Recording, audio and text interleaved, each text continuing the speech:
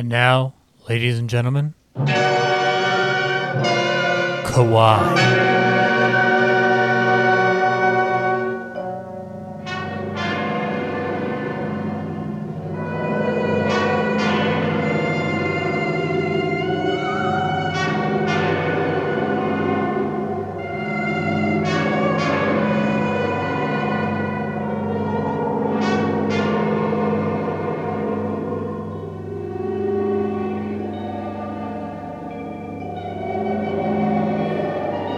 Good evening, ladies and gentlemen. Welcome to YBR Presents Kowai, a look at the history of Japanese horror in cinema.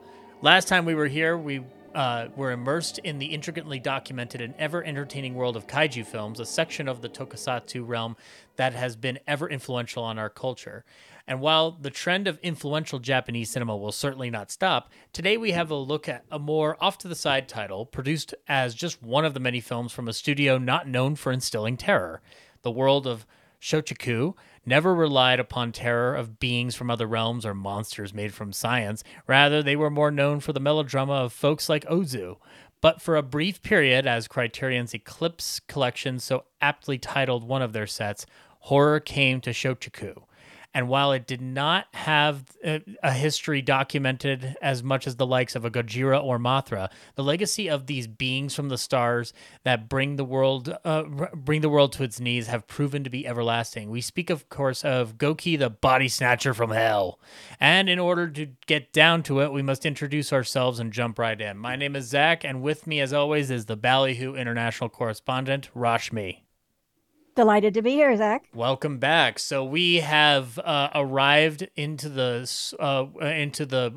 end of the swinging 60s, as it were, here in Japan, and I got to say the so far our journey has taken us through some interesting bends of the river. Starting based on where we started, I didn't think we would be where we're currently at, and yet some of the imagery that we had with A Page of Madness and some of the crazier stuff going on in there seems to sort of match up with some of the insanity of Goke the Body Hunter. Not in terms of themes or even strict visuals, but it's just the mood that I get. That's a great connection, Zach. Yeah. Totally agree with you. Yeah. I mean, we're very much hitting modernity, and we're going to talk a little bit about what was going on in the world when this movie came about. But you're absolutely right. There are still connections to where we started, which I think is really interesting to note. Yeah, and we're not gonna mince words here. Unlike what we've talked about, where everything has seemingly had some form of intricacy to discuss in terms of background of production, which is usually the thing that I crave, this is one that has nada. There's nothing. Yes, it's very much a cult film.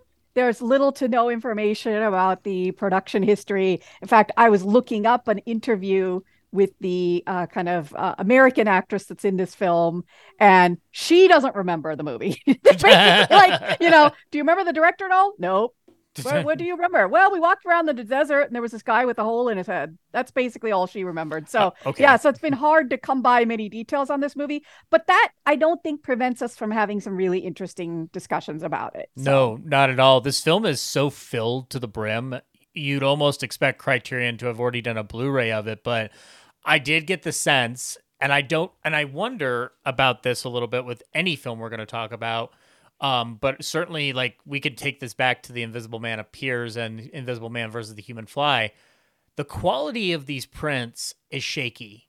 And I have a feeling that there isn't as great a print available, at least for American markets, of Goke, because there are noticeable rips and tears in the quality of this print through Criterion's Eclipse collection. And I would get the sense that this is something that Criterion wants to put out, but can't move all of its resources into creating bonus features or spending like thousands of dollars sending people out to try to like dig more into the history of this film. I get the feeling that it's just not worth that investment. And yet there is so much subtext going on in this film. Like, there's like Planet of the Apes level allegory happening in Absolutely. this movie. And it's actually, given the fact that it comes out in the same year as Planet of the Apes, like it's interesting to see the confluence of how 1968 becomes this crux point for everybody, which is, not too dissimilar to why Ballyhoo on the regular feed has a cutoff of like anything after 1968 we're not touching at the moment, because that's the moment that things change. And we could talk about the change, but we're not gonna, as of now, we're not gonna go beyond that. Goke is just, I think it's the most explicit commentary of that particular moment that I have witnessed in a while. And I think it has a lot to do with an industry outside of Hollywood. I think it has everything to do with being outside of Hollywood. Interesting. Okay. I mean, it's at the end of the studio era in Japan as well. Japan's studio era very much mimics the US one in terms of its control, its policies, and it's kind of, it fell apart at the same time as well. And so that's what's happening here, and that we're seeing. Right. So, but yeah, you're right. It does have an independent spirit to it. It's very anti-establishment. And I think we'll get into that in more detail in a bit. But you're right. Right. Because and how I would compare it to the American perspective is that I feel like 68 is the start of it, but we don't get entrenched in the weeds of explicit commentary until like maybe a year or two later. Like we have there is a gap period. 68 has this very interesting dichotomy of the studio era folding and things like Bonnie and Clyde, Rosemary's Baby, Easy Rider on the mark. Yeah. So you know what I think might be a difference, and we'll probably get into this a little bit more detail in our next movie, but what Japan had that I think the US didn't have as much of at the same time was a new wave. Very similar to the French New Wave. A very similar movement to the French New Wave in Japan. Like I said, we'll probably talk about it next week because next podcast, because our next podcast is going to be a very much 100% New Wave movie. Yes. But independent productions started in kind of the early 60s. And you had folks like Oshima and other new wave directors. Oshima was making movies about like student protests and things like this, right? So I think a little bit of that sensibility maybe crept in a little bit earlier in Japan than it did here. Yeah, because if I'm seeing those pieces of imagery in 60s, primarily 60s fare, in America, it tends to be a very conservative agenda, not to make this a political thing, but it's what it is. I think, Japan is probably going to be more similar to France, right? So we're getting more like Godard and Truffaut and those folks, right? Yeah. Getting a little more of that sensibility here, both in terms of the stylistic impacts as well as, the messages the movies have and what they're saying. Yeah, I think you're right. Yeah. So let's dive into it. Now you've got our little regular segment of Culture Corner here. Culture Corner, Give us a sense of what's happening at the moment that something like Goke lands in Japanese cinemas. Absolutely. So I'll get to the historical context in just a moment, but there are a couple of cultural things I wanted to pull out. So the first thing is, Zach, in our last podcast episode, you asked me a little bit about like, what am I missing in the subtitles, right? And so I was kind of watching this film.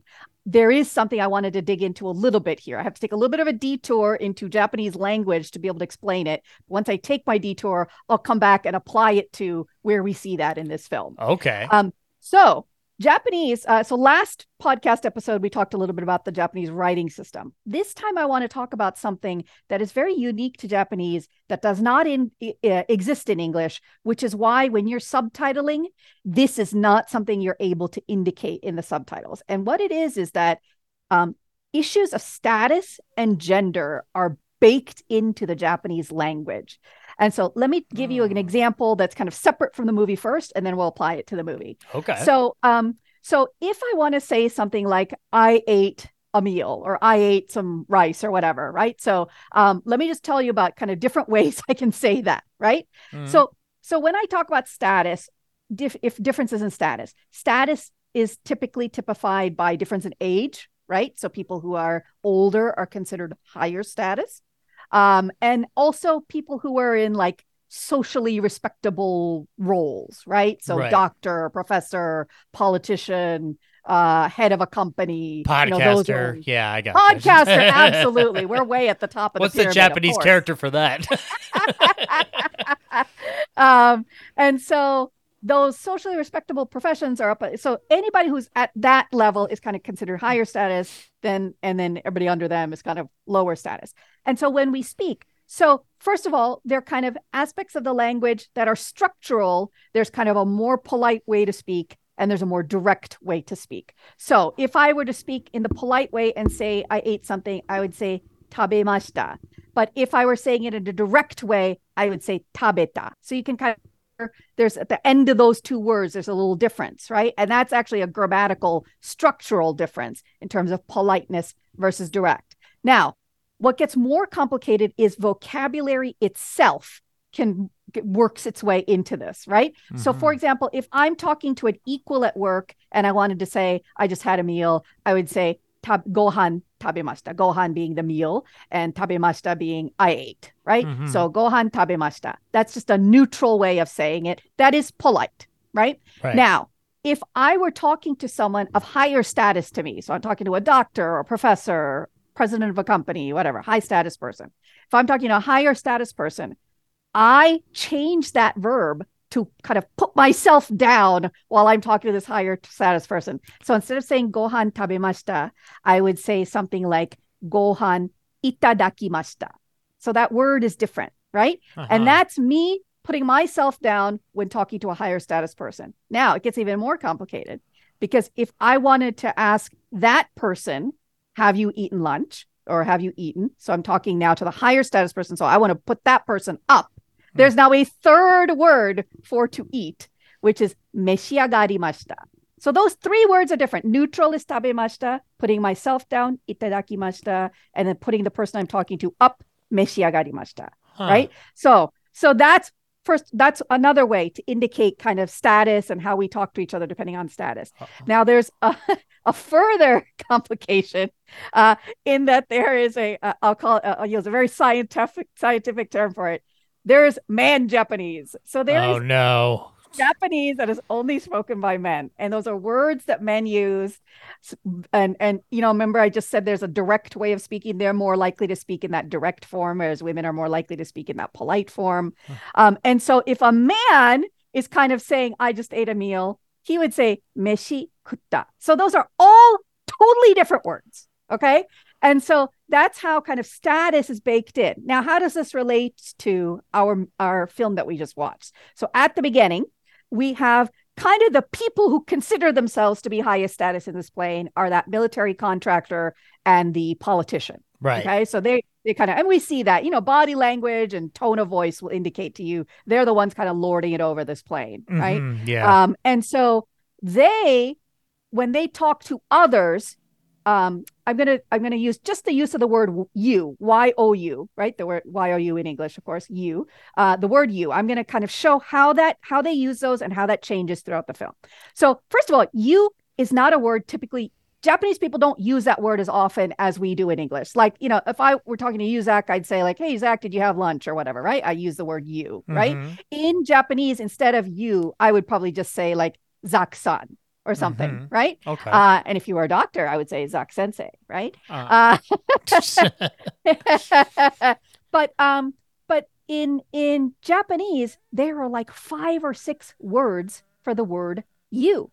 And it's all tied into this status thing, right? So a relatively neutral, like if I'm talking to somebody equal or lesser than me, I might use anata for you. And I brought anata up last week as well, because it's commonly a word used when like couples are talking to each other, right? So that's kind of a little more neutral. I wouldn't use it if I were talking to someone higher status than me, but equal or lower status, it's okay.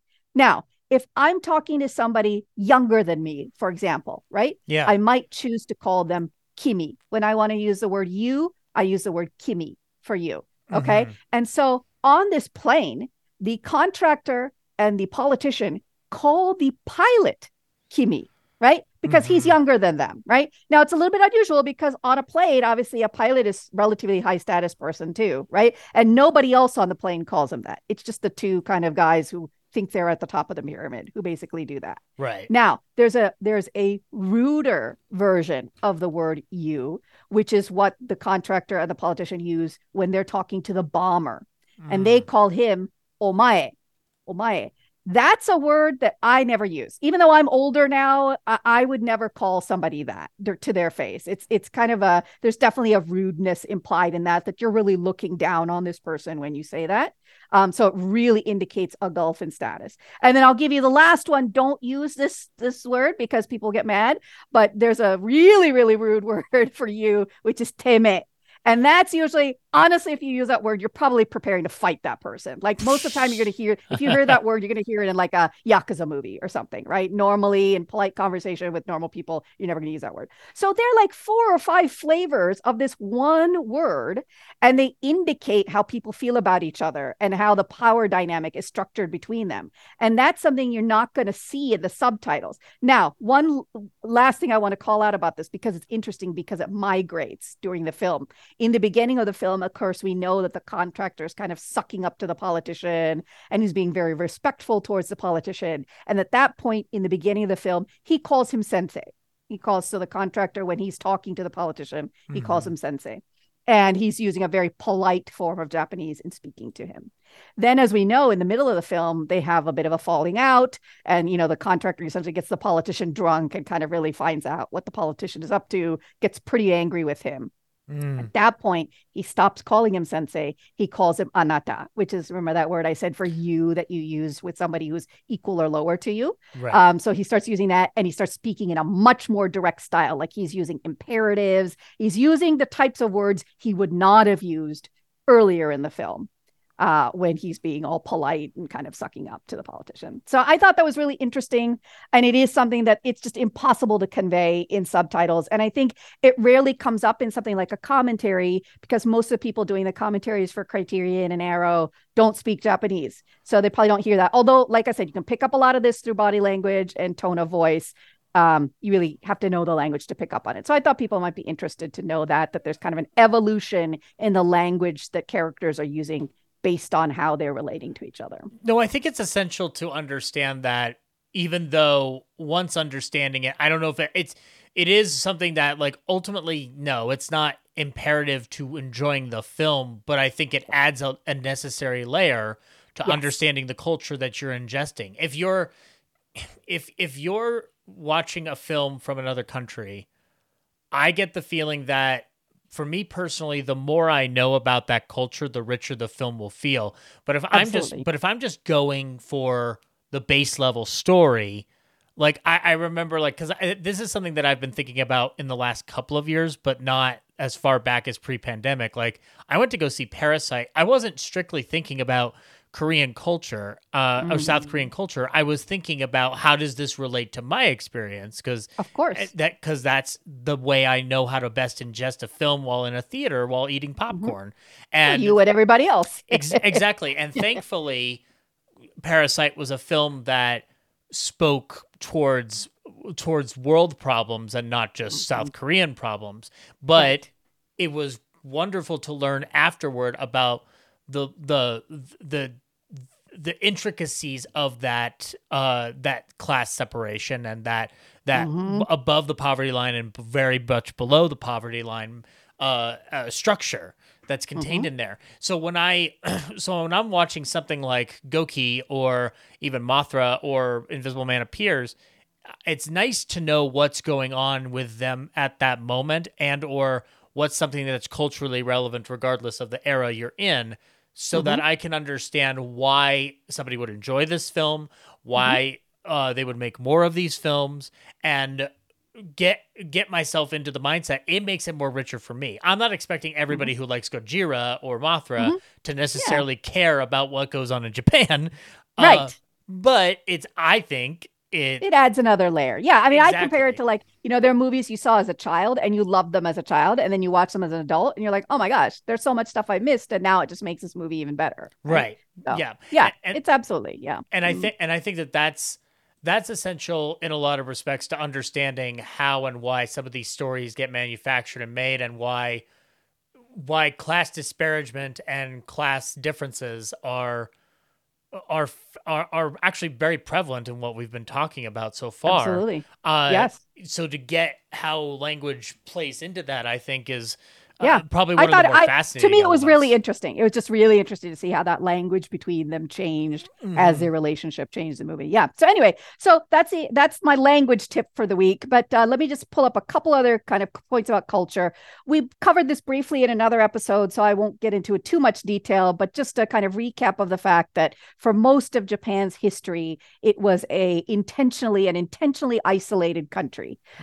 Japan did not seek to go abroad and colonize, nor did they want colonizers to come in. It was a capital offense to leave the country and come back. So if you left, pretty much leave forever, because if you come back, it was pain of death, basically, to come back. And the trade that they did with foreigners was only in a few select spots that were usually like islands off the main island, where they would meet, do the trade, and then you have to leave. Weren't they barely letting Britain in, even in remote? Britain, they were not. They preferred the Dutch. The Dutch, yes, the Dutch. Because the theory was that the Dutch were not as likely to proselytize, because not only were they afraid of colonialism, they were afraid of Christianity taking hold in Japan and undermining the government. Watch silence, guys. Exactly. The government used Buddhism to prop up its power, and so Christianity was a direct threat. So consequently, to this day, there is not a huge population of people from foreign countries living in Japan. I can tell you from my own experience living there. I mean, people would come up to me. They'd want to take pictures with me. They'd touch my hair. They'd tell me how small my face was. Right. I was a curiosity, people hadn't seen people like me that much, even in a megalopolis like Tokyo, right? So I mentioned that only because, we do have a foreign actor in this movie, Kathy Horan. She was in a few of these Japanese movies. Her family happened to go to Japan as part of the military, and that's how she's an American. And then, I think her father was stationed at some base, and so that's how they ended up going there. And while she was there, she had a little bit of a modeling career and acted in a few of these movies. And so that's how she ended up in this. But you can see, right, there's definitely an exoticism around her. She's clearly not part of the in-group, when they're looking for someone to shove off the plane. Of course, she's one of the first candidates. That line of just like, she's a foreigner, so less questions later, or something to that nature. And also someone who maybe doesn't act like a Japanese person, right? Like she goes and uses up all the water or whatever that Japanese are all mortified by, because they wouldn't have done the same thing or whatever. But anyway, right. It's actually interesting to see the inverse of whenever we have an international actor in a film that only speaks their language, and they're used either for, unfortunately, comedic effect, or if they're just literally, we find ourselves in a situation where the character needs to have a language barrier, and like an important character off to the side of that is somebody who only speaks their native language. And so I found it interesting to see the inverse and see Japanese subtitles underneath her going, I hate war. Like, it was very, it was a weird like shift, and like, everybody does this. Yes. Think about it, Zach. In other countries, we're the foreigners. I know. Oh God, imagine America's not the center of the universe. Jesus. Oh, I'm shocked and appalled. Well, not that shocked. So I just wanted to relate, the history to kind of where she fits in and how she's very different, and she's definitely considered different. So what is happening at this time in Japan? What is going on? Yes, I'll get into that in just a second. There's one more thing I wanted to bring up, just because when the hijacker comes and tries to hijack the plane, he wants to go to Okinawa. So I just wanted to give a quick mention of Okinawa. In this plane, it stands in for Cuba, right? That's where all the American hijack planes, people tell them to take them to Cuba. This guy wants to go to Okinawa. Yeah. Okinawa is part of the Ryukyu Islands, which are a little bit further south of the main Japanese islands. Most people in America are probably familiar with it because of World War II. There was a huge battle there during World War II. But what I wanted to clarify was just that Okinawa itself is a slightly different culture, language than mainland Japan. So it is a colony of Japan. The native people there would consider themselves colonized by Japan. And Japan has gradually moved its own people in, kind of tried to Japanize it in a way that, of course, the local people there don't like. The other thing to call out about Okinawa is that, we mentioned last time that the Americans left Japan in 1952. Americans did not leave Okinawa, the occupation of Okinawa, until 1972. In fact, last year there were a bunch of 50th anniversary celebrations of that. So Americans kind of colonized Okinawa for a longer period of time than they did Japan. So, okay, let's talk about history. So what are the things going on? So first of all, I thought what was interesting about this film, normally when we talk about historical context, we're just talking about what's happening in Japan, right? So we're talking about the war and the nuclear bomb and things that are happening. We talked about Taisho and the emperor who was sickly and, didn't really appear in public and all that kind of stuff, which is Japanese history. I think this is the first movie we're watching where really world history has a lot of impact on this film. It's not just about Japanese history. It's a much more international looking film. And so, in the 1960s, it was obviously a time of great political unrest. And we talked about 1968, right? 1960, there were a lot of student protests in France. If you watch, what's that Wes Anderson film, French Dispatch, there's a whole section in there about the 60s, 68 kind of the student protests in France. They were happening around the world, happened in Japan as well. As I mentioned, director named Oshima has made some films about that, if you're interested in checking out more about that. But there's political unrest. There are assassinations. Of course, the U.S. assassination is very famous. RFK, JFK, Martin Luther King Jr., Malcolm X, lots of political assassinations.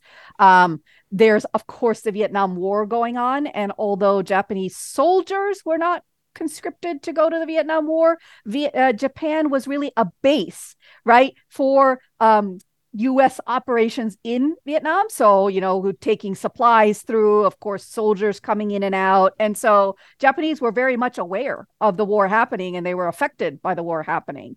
And so, the kind of scenes that we see of the kind of war carnage from Vietnam that are shown in this film, I'm guessing, the Vietnam War was probably reported in the news, right? It was definitely something that was important to people in Japan, like I said, because Japan was kind of used like a base by the U.S. military at this time. We have the rise of hijackings, right? Of course, we hear about these golden age of flying stories where you just walk into the airport and roll up to the plane and just get on, right? And it wasn't until these hijackings happened in the 60s that metal detectors got installed. So this is another thing that's really starting to happen during this decade. We have, Eisenhower, of course, talked about the rise of the military industrial complex in the 50s, and that becomes much more of an issue throughout the 60s, and especially as we talked about with an active war happening.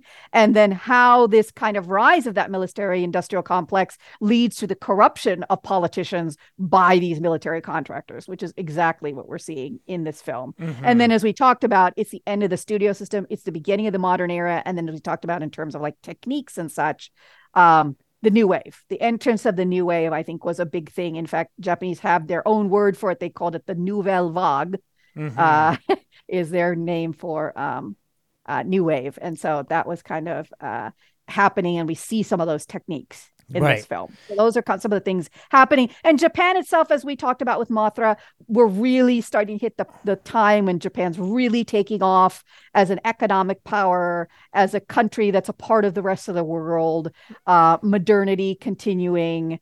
So that's kind of what's happening, rapid kind of consumer culture, increase in consumer culture, consumption, everyone wanting to buy TV sets and cars and, all this kind of stuff happening at this time. So, it's a off to the side thing, but you can get a sense of where it goes 20 years after this point, or like even 10 years.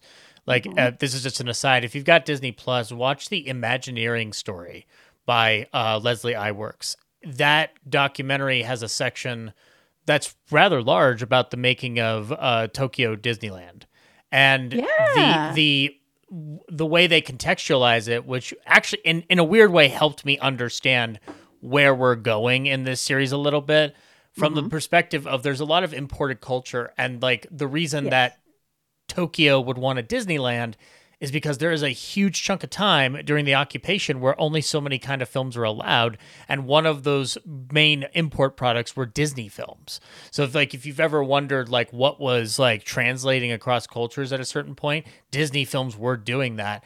And arguably horror and specifically like cheaper horror films certainly might have had that same kind of cachet, because this is a studio that is not known for this kind of product, and yet they take a chance on it because they need money. So what's assured to bring in the dough if not like this is a genre that is specifically brought about by every studio when income boost is usually needed. Yes.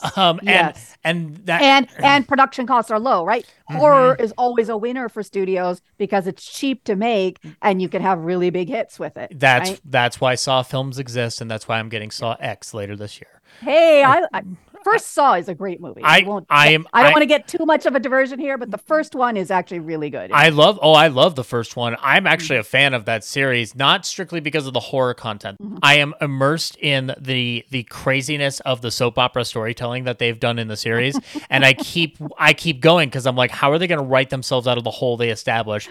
That's why you love Halloween so much. Well, that's another. Halloween is a different thing. Halloween is a choose your own adventure path. Each year, I'm going down a different rabbit hole. There's the correct timeline, there's the alternative correct timeline, and then there's Jamie Lloyd. It's not a dig against Jamie Lloyd. It's just not my favorite of the timelines. Anyways, we don't want to get distracted because we can talk about those forever. But yes, you're absolutely right. Foreign influence, a desire for foreign culture, foreign styles, foreign fashion. That's all happening pretty much since the war ended. And obviously with the American occupation, there was a big injection of foreign content. And so that just continued throughout. And I think what's been interesting in Japan is, I know, our politicians here will always rail about the fact that, foreign influences are going to ruin us and we're going to lose our Americanness or whatever, which is really just racism. But, Japan, they love foreign culture. They travel to foreign countries. They consume foreign culture, but they still have a very strong internal culture as well. And it's not that one has replaced the other. They live together. Yeah. Yeah. And I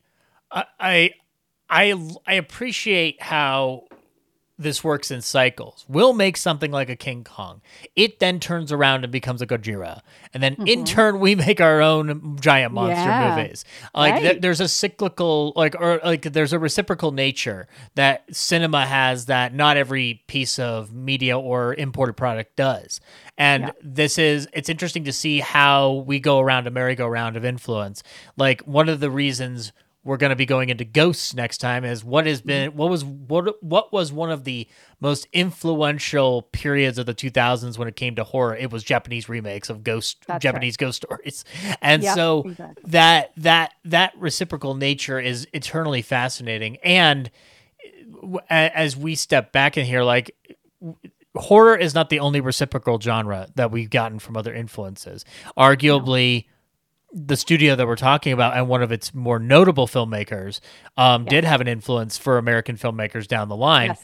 And Shochiku, I kind of found their story as cut to the point as it was interesting to learn that this is one of the earliest founded companies, but it's the second oldest studio. Right. Yeah. I almost think of Shochiku a little bit like MGM, right? They had a lot of big stars, a lot of big name directors. They didn't do as much of the popular fare like a Gojira as some of the other studios did, at least in their heyday. And so, it's a very much one of the older studios that's been around and had kind of a higher budget, higher kind of types of films initially. It's you bring up MGM. MGM had a sheen. MGM had prestige. Even if a MGM movie didn't work, it had prestige. That's that which is inexplicable considering the guy who led it is the least prestigious human being ever. And so learning about how it got formed, it's interesting because similar to MGM, it doesn't start off as MGM or anything like that. It starts off as its own dedicated company, then gets kind of reformed. But we're not dealing with a merger here per se, but we're we're talking about like refocus and reshifting. Shochiku is formed as a kabuki theater company in 1895. And it's founded by Takajiro Otani and Matsujiro Shiari, I think I pronounced Shirai. And they moved from kabuki to other styles of theater, but eventually in 1920 they start going into film.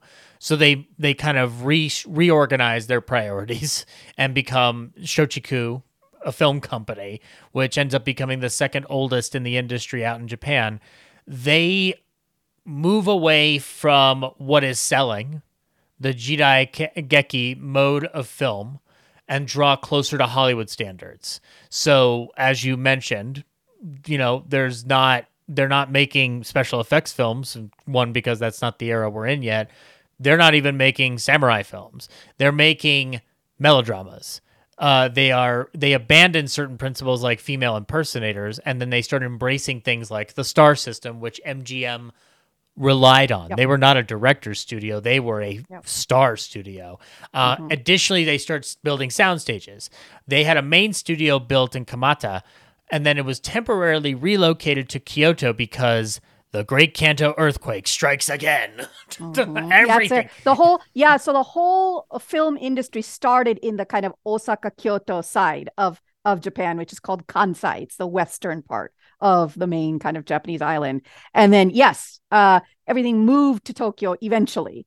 But it started out on the kind of Kansai side. Yeah. And then following that earthquake, Shochiku would more, as I said, it would focus more around dramas that ranged in the middle to lower class families and societies within Japan. So it's very much, even MGM was even known for a lot of great dramas. It wasn't just a musical studio by any stretch. Right. And this had the ability to prop up and cultivate directors like Otsu, Narushe, and Shimizu.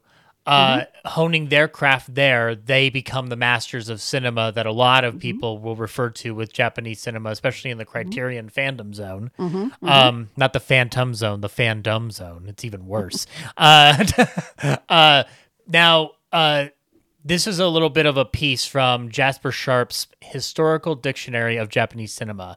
Filming became increasingly difficult at the Kamata studios during the 1930s, with the rapid industrialization of the surrounding area, such as the construction of munitions factories and metal foundries, and Shochiku decided to close the studio and relocate to Afuna, near Kamakura in 1936. The next year, Shochiku Kinema was merged with its parent company, Shochiku Entertainment, and adopted the new name Shochiku Corporation. So I was wrong. There is a merger, similar to how MGM started with the Lowe's Corporation, Metro Pictures, and Goldwyn, and Goldwyn Productions. So it becomes its own form of an MGM. During World War II, though, they engaged in what everybody engaged in, which is propaganda. Yep. And after the war, Shiro Kido, or during the war, Shiro Kido, the president of Shochiku at that time, helped create the Dai Nippon Iga Kyokai, or the Greater Japan Film Association. It was an effort to amid the industry to coordinate the film factories in tandem with the Japanese government policy. So, what do you think happens after the war, Rashmi? Are there some war crimes trials? Oh, yeah, there are. Kido and Otani are arrested and charged with war crimes. They are ultimately let go because the list of war criminals is too fucking long. It's just like, no. This is a film company. They're not.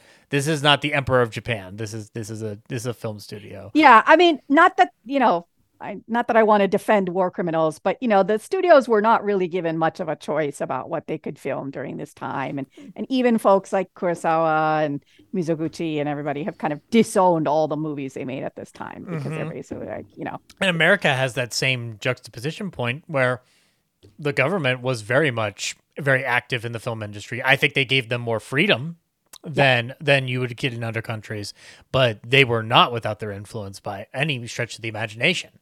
Now, okay, so they're let go. They're like, whew, dodge that bullet.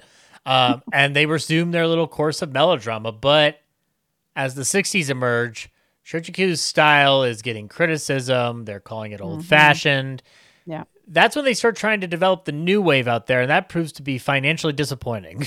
Yeah. So it can be inferred that apart from the Tora-san comedy series, which looking down that rabbit hole, I was very fascinated. I'm like, they're fun. They're fun. He's like a salesman, and he just travels around the country. And I love this idea. Japanese lighthearted comedic fare. A Japanese Tati, maybe, I don't know. Like, not quite, no. but he's funny. Okay, all right. I'm gonna have to look more into him, but. You've got to keep up with some form of the times, and as we talked about, what's easy to make and cheap to produce, a horror movie. So they do have a period of horror cinema about them, but we don't want to slide by what Shochiku is known for. And Rashmi, you have a little bit more about one of its more famous directors and why this was such a diversion to switch to horror. Like, talk about Ozu a little bit for a second. Yes. So Yasujiro Ozu is one of the biggest, most famous, most prestigious Japanese directors of the classic period. We will not be covering him in this series because he didn't make any horror films. And so I thought, since we're talking about Shochiku this time, I thought this was just a quick little moment to just acknowledge him, introduce folks to him. And if you're interested, obviously, he's one of the best filmmakers that's ever lived. Go check out his films, even though they're not horror and we won't be covering them here. They're good films. Yeah. So Ozu, his career really parallels the studio era. He began as a director of silent films and shorts in the early days of cinema, and he died in 62. His last 62 or 63, and his last film came out around that time, and it was obviously a sound film with color. So he's kind of spanned that whole era. In terms of a personal life, it's kind of cute. He lived with his mother his whole life. And she died, I think, in 61. So, a year or two before he passed away. And there are, rumors that he was gay. He was never really out about it, but, I do want to mention quickly, there's another director we're not covering called Keisuke Kinoshita. I did try to shove a Kinoshita film into this series, but it just didn't have enough horror to be applicable. But he's also a great director. Go seek him out. Kinoshita was an out gay director. Now, he was out. He wasn't out like John Waters out, right? He was more, he was out like Mitchell Lyson out, right? In that he had partners. People who knew him knew he was gay, but he's not showing up to like a film premiere with a man on his arm, right? So he's not publicly out in that the whole world knows about it, right? But his friends and family knew about it, right? Or like a James Whale, yeah, I got you. Yeah, exactly. So Kinoshita was more like out gay, but like I said, but not John Waters out. But Ozu was, if he was gay, more closeted. There kind of rumors about he was kicked out of some school or something like that in high school because he wrote a kind of flattering letter to a handsome boy in the school and whatnot. Anyway, we don't know. There's a lot of rumors. I don't want to get to it. The only reason I mention that is because most of his films are family melodramas, and specifically several of his films are about, a daughter needs to get married and all the drama around that, right? And I just think it's interesting that potentially a gay man who never married made all these films about women getting, right? And so there's several films like, the third sister wants to get married, but the first one isn't married yet. What do we do? Or the last sister is getting married and now the widowed father is going to be all alone. What are we going to do? It's kind of a lot of those types of movies. I got like five 80s sitcoms ready with those premises immediately. Although his are, of course, serious, right? Yeah. And so they're so no Bob Saget is what you're telling me. No Bob Saget is involved. The movies have a lot of seasonal names like late spring and early autumn, and so I always get them mixed up because I'm like, which one is which one? But they sort of sound like what people who don't like art films think art films are titled. That's a good way to put it. Yes, very impressionistic. Yes, exactly. He was a very exacting man. He wanted things a certain way. He's very famous, like some of the Western directors we know, of making people do like 35 takes of something just because he wanted it just the right way. And therefore, he tended to collaborate with a lot of the same people. In particular, I want to call one out. The actress that he collaborated with quite a bit was named Setsuko Hara. Beautiful woman. She always played the kind of filial piety girl, right? The good daughter. She plays a good daughter a lot for him. And she was also interesting because she was in a lot of the films at this time, like in the 40s and 50s, and then she kind of disappeared. And I actually think that Satoshi Kon's Millennium Actress is based on Setsuko Hara, kind of her life story, because she just kind of disappeared at a point. Anyway, Ozu's probably his most famous film is Tokyo Story. It was at the top of the Sight and Sound list in one of its incarnations. And it's all about kind of an older couple coming from their rural home to Tokyo to visit with their children. And when they get to Tokyo, it's pretty clear that they're kind of just a bother to their children. Their children all have their own lives. They don't want to deal with taking care of their parents. They kind of ignore them.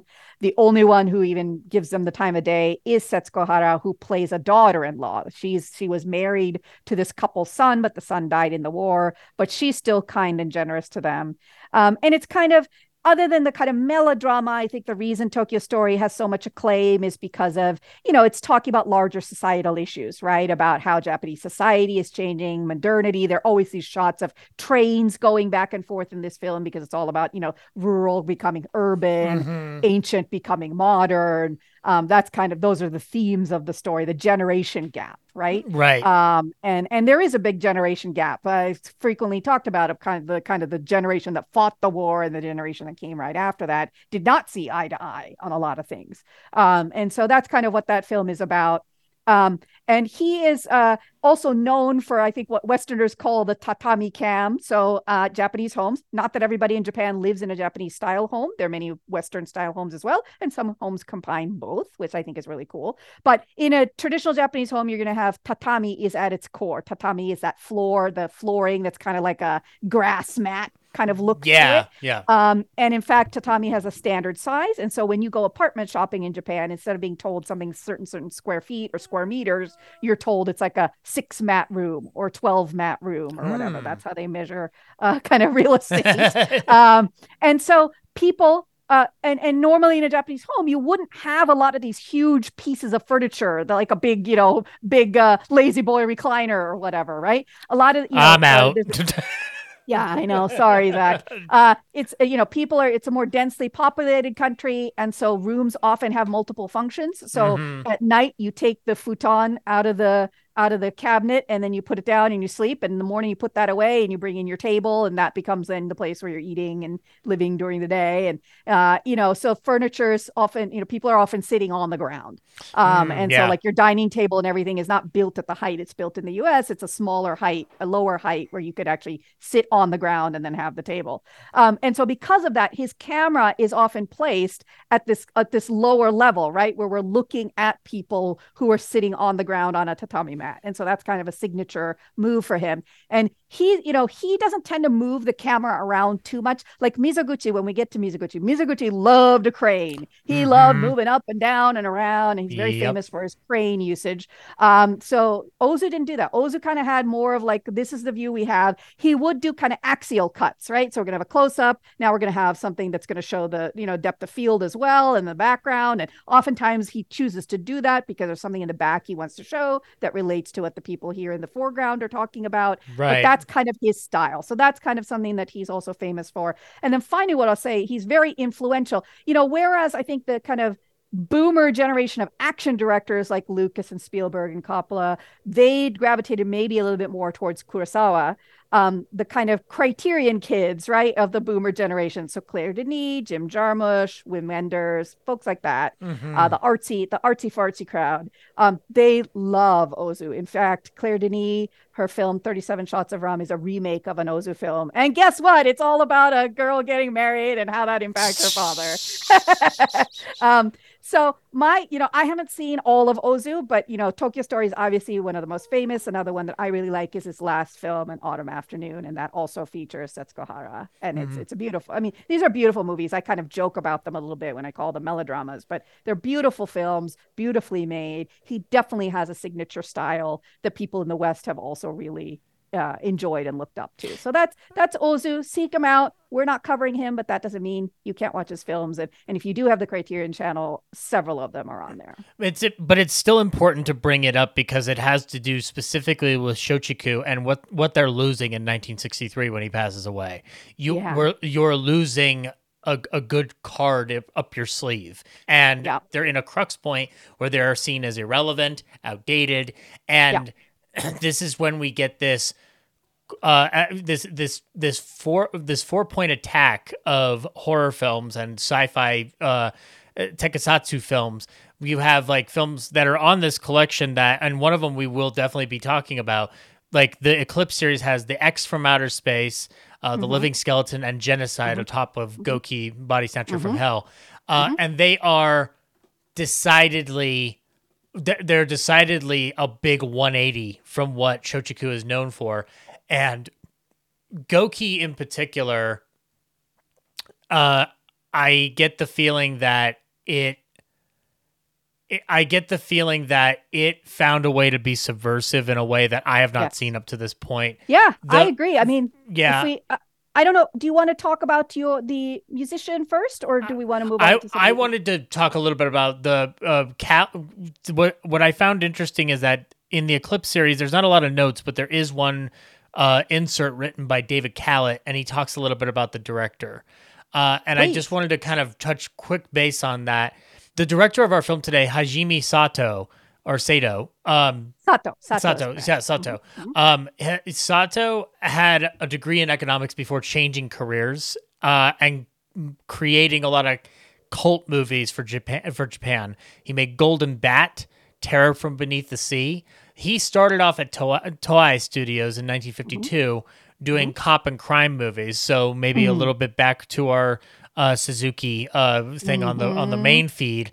And he was still employed by Toei's television division while making Goke for Shochiku. So he's able to work a couple of different studios, not unlike the composer of this film, who we'll touch on in a second. But Sato would have he worked in various capacities later on in fantasy and superhero shows and movies, such as Captain Ultra, Cleopatra, Queen of Sex, and Hayao Miyazaki's Future Boy Conan. He worked all up into the 1980s, and he finally passes away in 1995. We also have another very prolific figure when it comes to Goke, and it is the composer of the film, Shunsuke Kikuchi. Now, he graduates from the Omari Prefectural Hirosaki Technical High School, specializing in mechanics. He then attends the Neon University College of Art in the music department. Following his graduation, he makes his debut in 1961 with The Eighth Enemy. Throughout the 60s, he is scoring special effects films and television for studios like Toei, Daiei, and Shochiku. He is all over the place. You go to his IMDb page, he has no less than 1 billion projects going on throughout the 60s. He is working from studio to studio to studio. In the same year as Goke, which seems to be his lesser year, he scores The Snake Woman's Curse for Toei, Snake Girl and the Silver-Haired Witch for Daiei, Genocide, and Otoku no Shobu, Byako no Tetsu for Toei, and Wicked Priest for Toei. So he's literally all over the place between Shochiku, Daiei, and Toei. Like, I've never seen a composer able to pull off that kind of gumption unless you're in a studio mentality. And what's weird is that this is near the end of the studio mentality. Like composers like Max Steiner or Franz Waxman, they're working everything in the department, everything. And it's similar here. This composer, Kikuchi, would end up being very influential for 2 key points to our modern understanding of pop culture. One is he composes a piece called Urami Bushi for the Female Convict Scorpion series. Yeah, that is late. Yeah, it's great. It's an exploitation movie. It's really good. If you like Kill Bill, it's basically Kill Bill. Which and again, to bring up Kill Bill, that is used as a music cue, and I believe at the very least the end credits of Kill Bill Volume 2. Although I think they don't use it at the end of Volume 1. No, it's at the end of Kill Bill Volume 2. But also, every anime film nerd or anime TV series nerd needs to stand up and salute him for creating music for the one and only Dragon Ball and its subsequent series that have seemingly gone on to the ends of the earth. He is one of these people who still has credits being applied to IMDb because Amazing. Dragon Ball and Dragon Ball Z have never fucking ended. Yeah, Which it's amazing. Great. Good. Yeah. I'm glad. Yeah, what an influential career for him. That we don't know him very well. We don't really know him by name, but Kikuchi has just created so much for us. He found all 7 Dragon Balls and said, "I want to go on forever. How do I do that?" And the dragon said, "Oh, don't you worry." There you go. So now, immortality through creation, right? So yeah. So I wanted to talk a little bit about just some influences, commonalities. Remember, the point of this podcast is to kind of tie what's happening here to what happens in the future. And I think I definitely see some links to Giallo, kind of the psychedelic colors. If you think about like Suspiria or some of Fulci's films, there's definitely, and that kind of the kind of very visceral blobs and some of those things, very Fulci-esque, right? So as a fan of Giallo, I definitely see a cousin to Giallo here in that sense. I can agree. In some of those stylistic sense. There's definitely that 60s mod campiness that once again we see in other of these types of films that are happening around the world at this time. I really found those red still photo flashbacks very arresting, the flashbacks particularly to the violence of the Vietnam War. And I think the way they're inserted, obviously that's kind of new wave sensibility, right? It's not continuity. It's definitely breaking whatever drama was happening on this particular screen to insert those shots. The disaster archetypes I thought were great. And for me, connects this films to almost every disaster film that's ever happened, right? From like The Five Who Returned to Poseidon Adventure or whatever, right? You have those archetypes of the different people who are caught together in some disaster. There's the kind of morality in who survives, right? I think horror films and sci-fi films always have this, right? We talk about the final girl in a slasher film, but it's very similar in these other films, right? That like the if someone's being an asshole, they're going to die, right? Like, that's just the morality of how it works. And so usually the people who survive at the ends are the ones who usually have done the most to help others. So we see that here. In terms of, maybe we'll talk about the end more in detail at the end, but that very apocalyptic end, I think, is a very modern sensibility and not something you see a lot of until you get more films in the 70s, 80s, 90s, where you're starting to see more of that. But, connections to, I definitely got some Plan 9 energy. Absolutely. The blob, of course, because we have a blob in here. But looking forward, I would say 2 connections for me were definitely Life Force, right? Yeah. Less cocaine than Life Force, but Life Force, they're alien vampires. We got alien vampires here, got alien vampires in Life Force. And Life Force also has a very apocalyptic end. If anybody here hasn't watched Tobe Hooper's Life Force, I urge you immediately to go watch that movie. Patrick Stewart, come on. Yeah, and he's actually, he only gets 1 light exposed on him instead of 4 lights. But that movie's just it is cocaine on wheels. But it's absolutely absolutely a movie made by Coke. But it has a lot of that campiness. There are a lot of similarities in that. I mean, they're different movies, of course. Once again, I'm not meaning to say they're the same movie, but it definitely ties there. The other one I would say is The Thing. And that there's this kind of sense that this alien entity is coming in and possessing something and making it destroy others. It's less of an Agatha Christie and a little bit more of like, all right, we know that one person is out here until like a certain section that we'll get to in the plot. But no, it is very much kind of like it is honing in on that Bill Campbell storytelling aesthetic. Yeah. Yep. So lots of connections to what came after it. I think, once again, not saying these were directly like, Dario Argento watched this movie and made Suspiria. That is not at all what I'm saying, but there's just that kind of, cultural connection that somehow happens in the ether. And we have a collective unconscious theme coming through this series where it's influenced because it's happening all around the world. It's not because of a one-to-one connection. So on that note, why don't we go ahead and jump into the plot of this film? This film has a lot going on in it. And you just get hit with it right at the beginning, right? Blood red sky, and then a bloody bird strike. Like, you're in for a ride with this film. And you know what my first thought was? I was like, Uma Thurman's on that plane. That shot.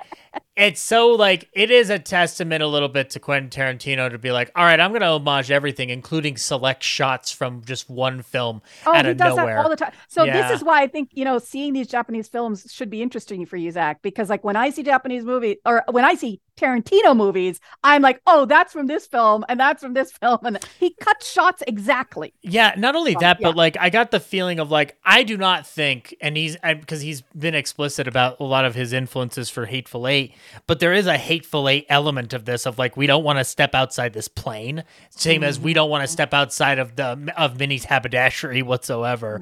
So like, it's more just like, I think it's just like, it sticks in your brain. It becomes part of a whole subgenre. Maybe you're more predilected towards the thing in influence, but Goke has to be in there somewhere because the whole notion of them being stuck inside this plane for most of the film. Yes. It's such a great confinement. We'll get more into it, but wonderful. We open up in the plane and we are introduced to a plethora of characters here. There's lots of characters, and they're all weird. Mm-hmm. There's not a single, like even the kind of socially respectable professions of psychiatrist or scientist, they're all weird too. Oh, I love psychiatrists because he's so just creepy. Like, I get a kick out of watching people unwind, and I'm like, go to hell. I'm like, this is so nuts. Blood Red Sky, and then we have kind of there's a bomb threat. There's a bomb threat. Everybody's searched. You've got Senator Mono being searched. You have Tokiyasu, a weapons manufacturer, being searched. You have his wife, Noriko, being searched. You have an American passenger named Mrs. Neal being searched. And you have... He's listed on like Wikipedia as the young passenger, but I called him an artist because I saw a sketch in his book or like out of his bag. So I'm like, he's a young artist, like a rebellious young artist. And he proves to be interesting right after what happens. But we also have we have a professor of biology, Professor Sagai. And we have two pilots. One of them is unnamed, and it doesn't matter. He doesn't make it very far. No. He's not going to make it after all, so he doesn't get to throw his hat up in a sitcom-esque fashion. But we have Tsukisaka and the flight attendant Kazumi. And they are, when they're searching the plane, the Kazumi finds a bag in steerage. Oh, and by the way, you know what I was thinking? I was like, how is just checking cabin baggage going to do it? Like, there must have been checked baggage too. So anyway, but that's just, you got to check your questions in at the door. Well, it is kind of like this just happens to be in steerage. Okay. Right. Yeah. I know it happens to be a mysterious lost suitcase and a weirdo in a white suit saying he doesn't have any luggage. And by the way, they're in close proximity to each other, the bag and the white suited gentleman. And so I love the white. I mean, so stylish. I just love the white suit guy. I messaged you. It's him, Groucho Marx in A Night in Casablanca, Rick in regular Casablanca. That's it. Yeah. They're the only people who can pull this off. And then I added William Hurt and Body Heat. But white suits. White suits are hard to pull off, and he does it, man. Mm-hmm. Yeah. Anybody who thinks they can pull off a white suit, you're lying to yourself. It's only these four gentlemen. So we're searching for bombs. Oh, and by the way, I think it's a psychiatrist that has this wonderful line around, do birds commit suicide? It's a Philip K. Dick-esque question. They're constantly, right? There's several of these kind of bloody bird strikes that are happening. Like the idea of Philip K. Dick having that title in mind from watching this film and them going like, guys, that's not going to work. How about do androids dream of electric sheep? I guess that's better. But we have the bag. We find the bag that we're looking for. Yep. Odd suitcase. Yeah. Oh, and by the way, you can just open it with a screwdriver, which is fantastic. Oh yeah, everything. Yes. So there are lots of things in here, right? There's like a rifle and all these other things, and then there happens to be a bottle of acid, which he promptly drops. And they find a rifle, and there's an immediate thought that it's political assassination because the British ambassador has just been murdered. Yep. And that's actually, like, it's funny, like prior to that, Senator Mano and Tokiyasu are having that conversation about a world on decline, and that ambassador was trying to create a more peaceful world, and Mano goes like, shut the fuck up. We all know that you'd lose your business if we lost war. So like right off the bat, we're not even meshing words. We're alluding right away to JFK and RFK. Yes. Amidst other potential many. I mean, this was a decade of assassinations. The U.S. we know ours, but they're happening worldwide. I mean, there's Congo, right? Like you can hear about some of the assassinations that happened there, and anyway, they're everywhere. It's weird. Like there's every decade has their fever. It was weird that this was assassination fever in the 60s. Hijackings. There are lots of hijackings. Oh yeah, and hijackings. Beginning of the hijacking. I always look at that as more of a 70s thing, but I guess that's you're right. Where it became mainstream. But that's this is where they were like, oh, maybe we should put some metal detectors in. Oh, this is hijacking before it became big. It's the Radiohead of activities in the 60s. Exactly. Yeah, okay, it's the beginning. I gotcha. Yeah. So they find the rifle, but then but the upper hand is gotten by the assassin who goes like, I've got another gun. Ha ha. Didn't search my leg, did you?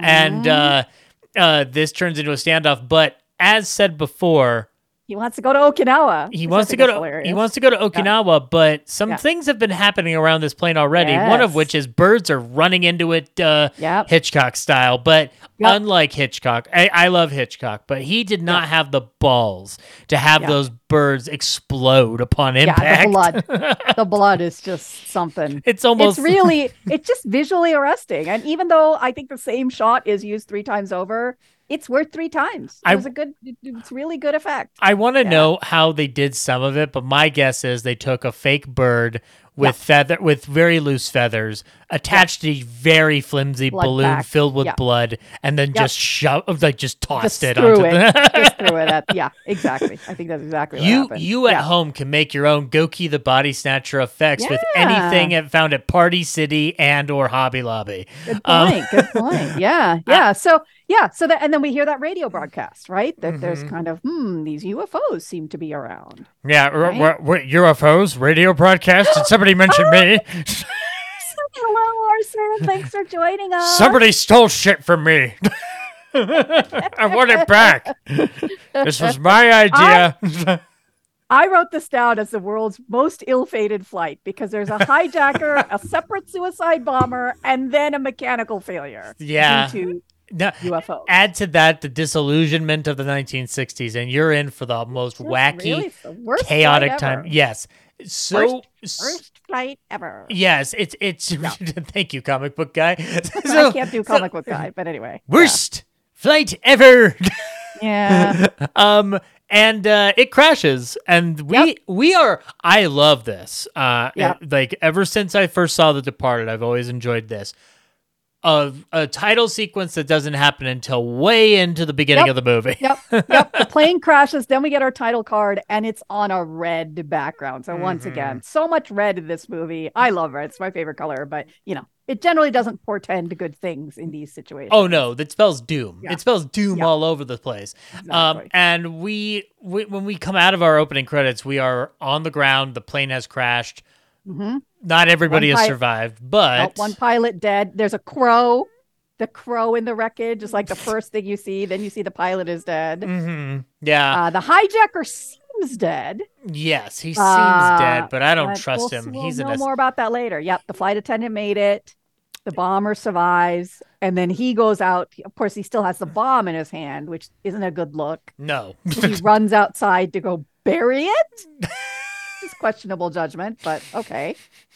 I mean, they've just been through a whole plane crash. I'm not expecting best judgment right away. The young man, the artist, literally tries to just run out the door, and that's when we get our first action sequence with him. I think we're calling that's the same person. I think the person you're calling the artist is the one I'm calling the bomber. Yeah. Oh, well, yeah. Oh, yeah. The bomber. Yes. Actually, that would be more appropriate because he does end up being a bomber. but he Yes. initially doesn't admit to being a bomber. Fair enough. He's a alternative 60s kind of counterculture guy. Oh, you mean a hippie? Boom. Yeah. Yeah, but the survivors are Senator Mano, Takayasu, Noriko, Mrs. Neil, and Professor Sagai, and Dr. Momotake, the psychiatrist, the creepy psychiatrist. And so the bomber leaves the plane. Tsukisaka chases him down. And I love that he still has his gloves on. Yes. So just a little note, right? In Japan, anybody who drives something as a profession is always wearing white gloves. So taxi drivers wear white gloves, bus drivers wear white gloves, pilots wear white gloves, train conductors wear white gloves. Still to this day. Like you'll see that. Wow. I don't know about Uber drivers. I'm guessing no for the Uber drivers, but at least professional drivers are all wearing white gloves. So I think it's cool that he still has them on when he's going out and running after that bomber. Yeah. And he saves them from a rock slide, essentially, because they're in this they're in what kind of looks like a set for a Star Trek episode if it has no life on it. And in a lot of ways, in some weird ways, like the tone and mood feels like one of those Star Trek episodes at times.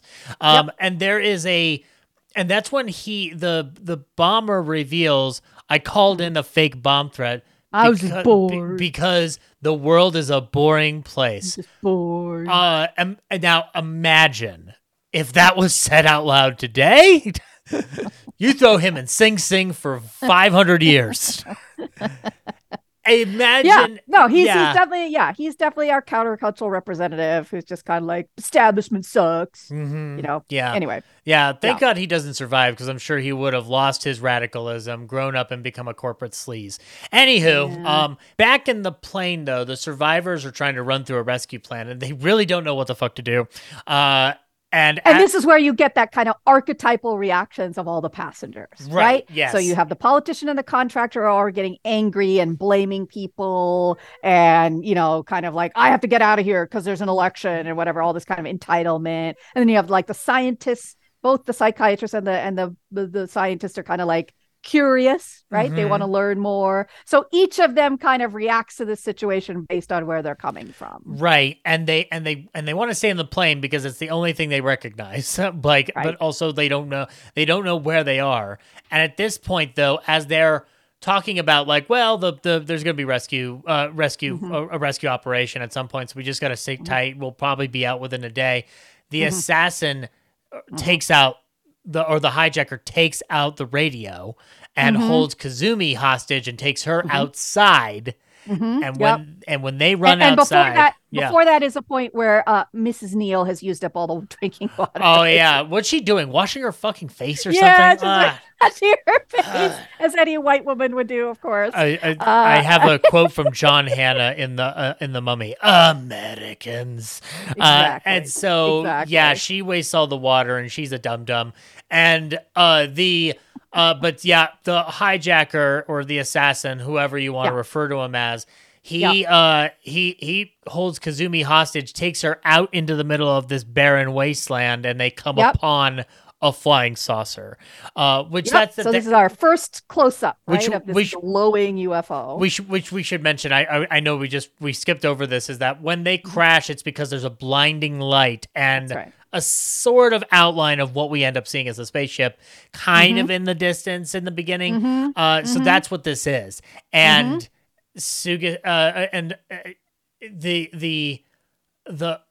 when they arrive at it, the assassin essentially stops in his tracks and becomes calmer than calm. Yep. Walks. By the way, turn on the theremin. It's theremin time. Yeah. Oh yeah. Oh yeah. I loved that. I loved this. Kikuchi got my heart with the theremin. I love that.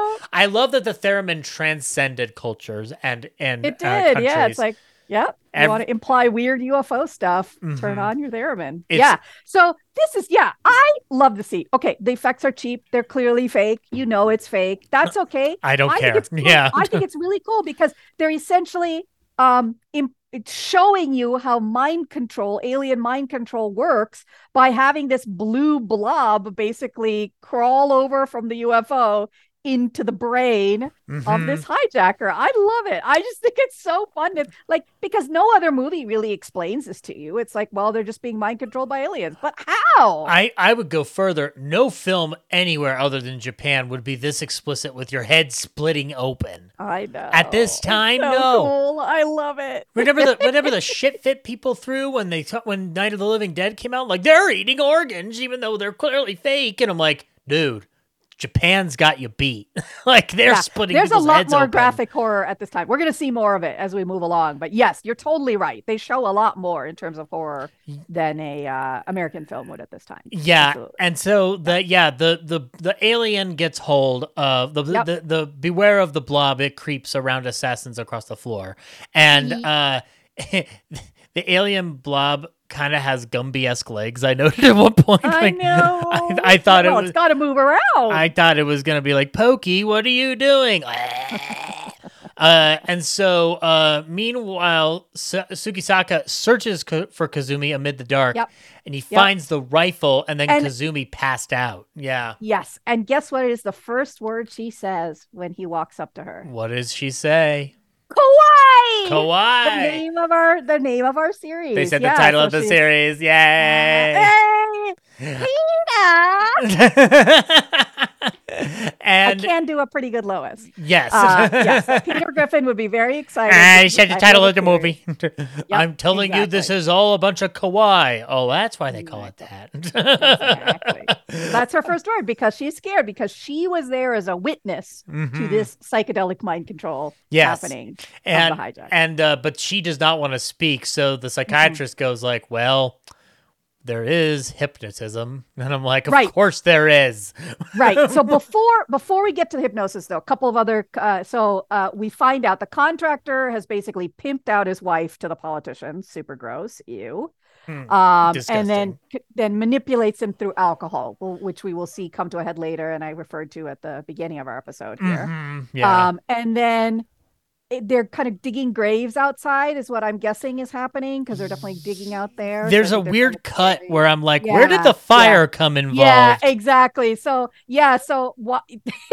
I don't know if they're burning the dead or somehow there are fires exactly lit in these barrels, and then there's Look, Sagai, the people who didn't make $50,000 max minimum are gonna be burned to death, and the other ones get a proper burial. All right, now let's just get to digging and setting fires.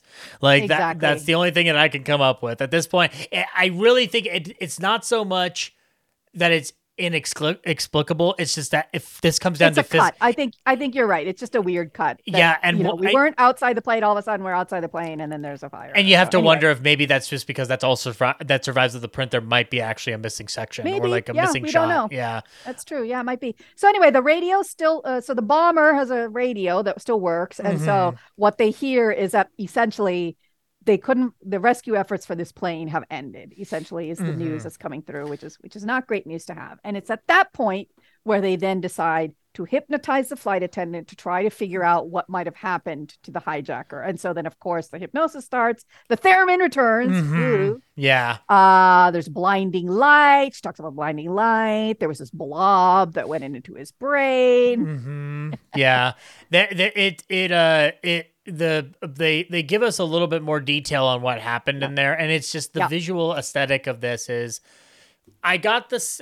I mentioned Star Trek earlier. I got the sense of a Star Trek episode that was just allowed to crank it up to 500, and there's an element of those special effects similar to Star Trek, where I understand that the doors are cheap on Star Trek, and I understand that the alien makeup is cheap. I don't give a shit. I really don't. Exactly. If the storytelling is strong enough, it will surpass. That's the key. I think. Yeah. I was telling a friend of mine in Japan yesterday about this movie, and she's like, well, if it's so obscure, like, why do you like it? And I was like, because the storytelling is great. The characterizations are really compelling and good. And the way that people interact are great. And then there's some really arresting visuals. These are the things that kind of endear this film to me. But so that's when we learn kind of the aliens are using kind of the fact that people are too busy fighting against each other to fight them. And so wartime is a great time for them to invade. And as soon as we get some of these explanations, the hijacker mysteriously comes back and obviously has this huge scar on his head. Yeah, and prior to that though, they're talking about what's going on and why, they don't all believe it's an alien. The biologist Correct. is the one who's the most convinced. He literally says you can't deny that ever since the A-bomb was dropped on Hiroshima, flying saucer sightings have been increased dramatically. Our senseless wars have given extraterrestrials an irresistible opportunity to invade our planet. And Mrs. Neal freaks out about this because she does not want war. She hates war. The subtitles tell us in 2 different languages she hates war. And there are literally shots of the Vietnam War and photography coming out of the Vietnam War inserted in this kind of like red dramatic aesthetic. It kind of reminds me sort of like some of the shots at the end of Night of the Living Dead where they're like, that's right. You hear the gunshots like a Yep. That is done, but over a red filter. And the key though is that she was on her way to collect her husband's body because her husband was killed in Vietnam. And I love how she explains that. And me as an American, she's explaining it in American in a very blunt fashion, and Sugisaka goes into a dramatic monologue from how it's subtitled into like, her husband was killed in the fires of war. And I'm like, man, we sound stupid compared to other countries. Yes. So I think actually before we have this flashback and the kind of, the humanism, just what we need. So before that though, is when the man is pushed to the crevasse by the bomber, and the bomber becomes the one that everybody hates, and they leave him out of the plane because they're like, this guy's awful. And then when the hijacker returns with this scar on his head, the Mrs. Neal is the first one to kind of go up and try to help him. Right.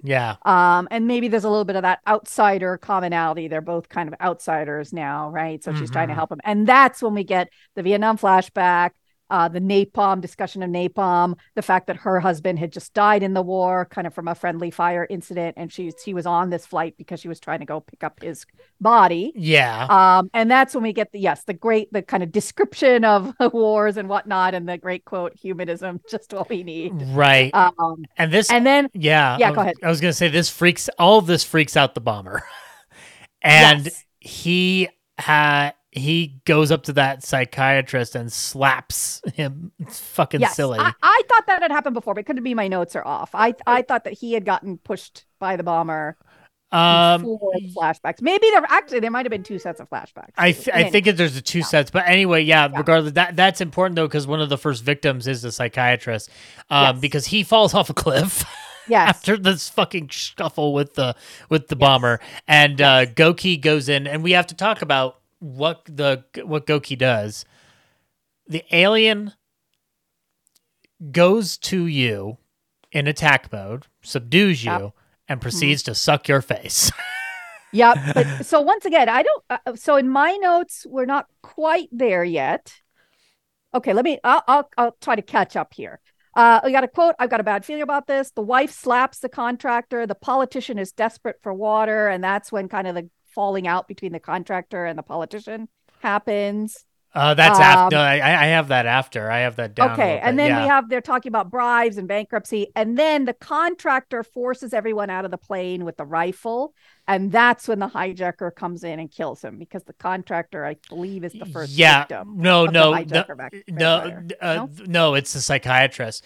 Like wasn't he pushed by the bomber though? The psychiatrist is pushed down by the bomber. That's why they isolate the bomber. Anyway, it doesn't matter. It's so long story short, Goke, when he goes into his attack mode, he's basically doing vampire mode, but the way it's shot, it looks like there's lovemaking going on. Yeah, it's very sensual, especially the last kill of the Mrs. Neal. Very sensual. My girlfriend walked in on me watching it, and she's just like, "What are you watching?" I'm like, "It's a sci-fi movie." She's like, "It is?" Yeah. It's like Yeah, you're absolutely right. I Yeah, understand. I feel like when he's killing like the contractor and some of the men, it's a bit more mechanical, but definitely the Mrs. Neal shot, you're kind of like, okay, everybody get out the cigarettes now. Yeah, exactly. Like, well, fantastic. And so yeah, but inside the plane, tensions get high, and Senator Mono needs water. Yep. He's really good at portraying exaggerated dehydration. So much overacting. I loved it. But it kind of worked because he's such a pantomime character. Right? Yes, he's clearly bad. There's not a single saving grace about him. He's selfish. He's arrogant. He treats everybody else poorly. And so we're not that sad about the fact that he's suffering. No. Oh, and then Tokiyasu. It's a trick that fooled me the first time I watched it. He has a canteen and he's just like, "You want this water? Tell everybody what you're doing on here." Because Mono makes the unfortunate mistake of telling Tokiyasu, "Find me water and I promise I'll consider that defense contract seriously." And that's when Tokiyasu goes, "Say what? You told me it was I already in the bag." bribed you for that. So you meant the bribes meant nothing? Yeah. So that, and this is where the thing I mentioned earlier in the episode where the kind of language used switches. This is where it's happening. Yes. Yeah. And this is where Tokiyasu like starts taking a canteen of water and spilling little bits of it out until finally it's clear that Mono's not even going to say anything about it. And so Tokiyasu basically says like, your senator is a crooked man, and then he's going to take my money so that all my defense contracts can push through. And oh yeah, I've been pimping out my wife. And then he finally gives that canteen to Mono, and it was empty this whole time. Like he poured out the last drops already. That was a sneaky move on his part. Absolutely. And then that's when... So now, of course, the contractor's been a bad person, so he has to die. Yeah. So after he forces everyone out of the plane with the rifle, the hijacker sneaks in. Yep. And goes in for some face sucking. Woo! Yeah. Hooray. You could say he was draining his life force. That's when Tobe Hooper claps with a bunch of cocaine in his hands. By the way, talking about sexy vampires, Life Force is all about sexy vampires. Well, don't get me started. The vapors. It's getting hot in here. Yes, exactly. Now they hear his screams, and Sugisaka tries to get in. But when he does, they rush to find Tokiyasu dead. And the biologist sees that the blood has been drained from him, and he goes, "We are dealing with a vampire." Yeah, all the blood is gone. Yeah. And of course, the wife is super happy. The wife's like, "This is awesome. I hated this guy. He pimped me out." Yeah, liberation has come to Nariku, but it's very not for long. Yeah, not for long. Literally in the exact same scene, Neil and Kazumi are tending to each other. Meanwhile, she's in a part of the plane where Goke gets her from behind, closes her mouth, and proceeds to do his vampire thing. There's a lot of like quick kills. No, he doesn't. So she's taken by the hijacker to the UFO, I believe, right? Yes, she is. Yeah, he does a little face second. He gets her to the ship, and they both walk in willingly. Exactly. Yeah, exactly. So they go in there. And Noriko becomes consumed by this alien, and the visuals become very psychedelic as she's being approached. Yes, lots of shimmer, and I just love it. Once again, this is such a 60s movie, right? This is what we're seeing. And by the way, all these drugs like LSD and pot and whatever, their consumption was also increasing in the 60s in Japan as well. So you get a little bit of that sense that, maybe that's part of why this has made it into this film. Which I compare to those visuals like that. I don't know if you're similar to me, but visuals like that will overwhelm my senses. And that is the similar feeling that I had watching A Page of Madness when we went back to that, where everything is kind of like hitting you in the face. And this movie is not strictly predicated on hitting you in the face, but it has such abrupt sequences like this that I got that same sensation. Point, right? Because nothing is happening during that scene, but it's a long hold on that visual. And I think it is very much to create a mood in us, in a feeling in us, right? From seeing that. Exactly. Yeah. I once again, love that shot. As fake as it looks, it's meant to look fake. It's an effect. It's meant to look weird, right? To kind of prompt that feeling in you. Yeah, I don't want anybody to remake Goke with CGI and making it look realistic. I don't need that. No, make it goofy. Make it goofy. It's not meant to be realistic. I don't want to see an actual looking head getting split open with a blob going in. It's so much more comfortable when it's a fake head, and I know it's a fake head, right? It's similar to, I like the prequel to the thing that they put out in 2011, but there is a difference between when it is a CGI thing versus when they might be using some practical stuff. And I always feel that the practical stuff in 1982 works better than absolutely. Always. So it's the next. So they wait. So they decide. So the wife is gone. They decide to wait till morning to go look for her.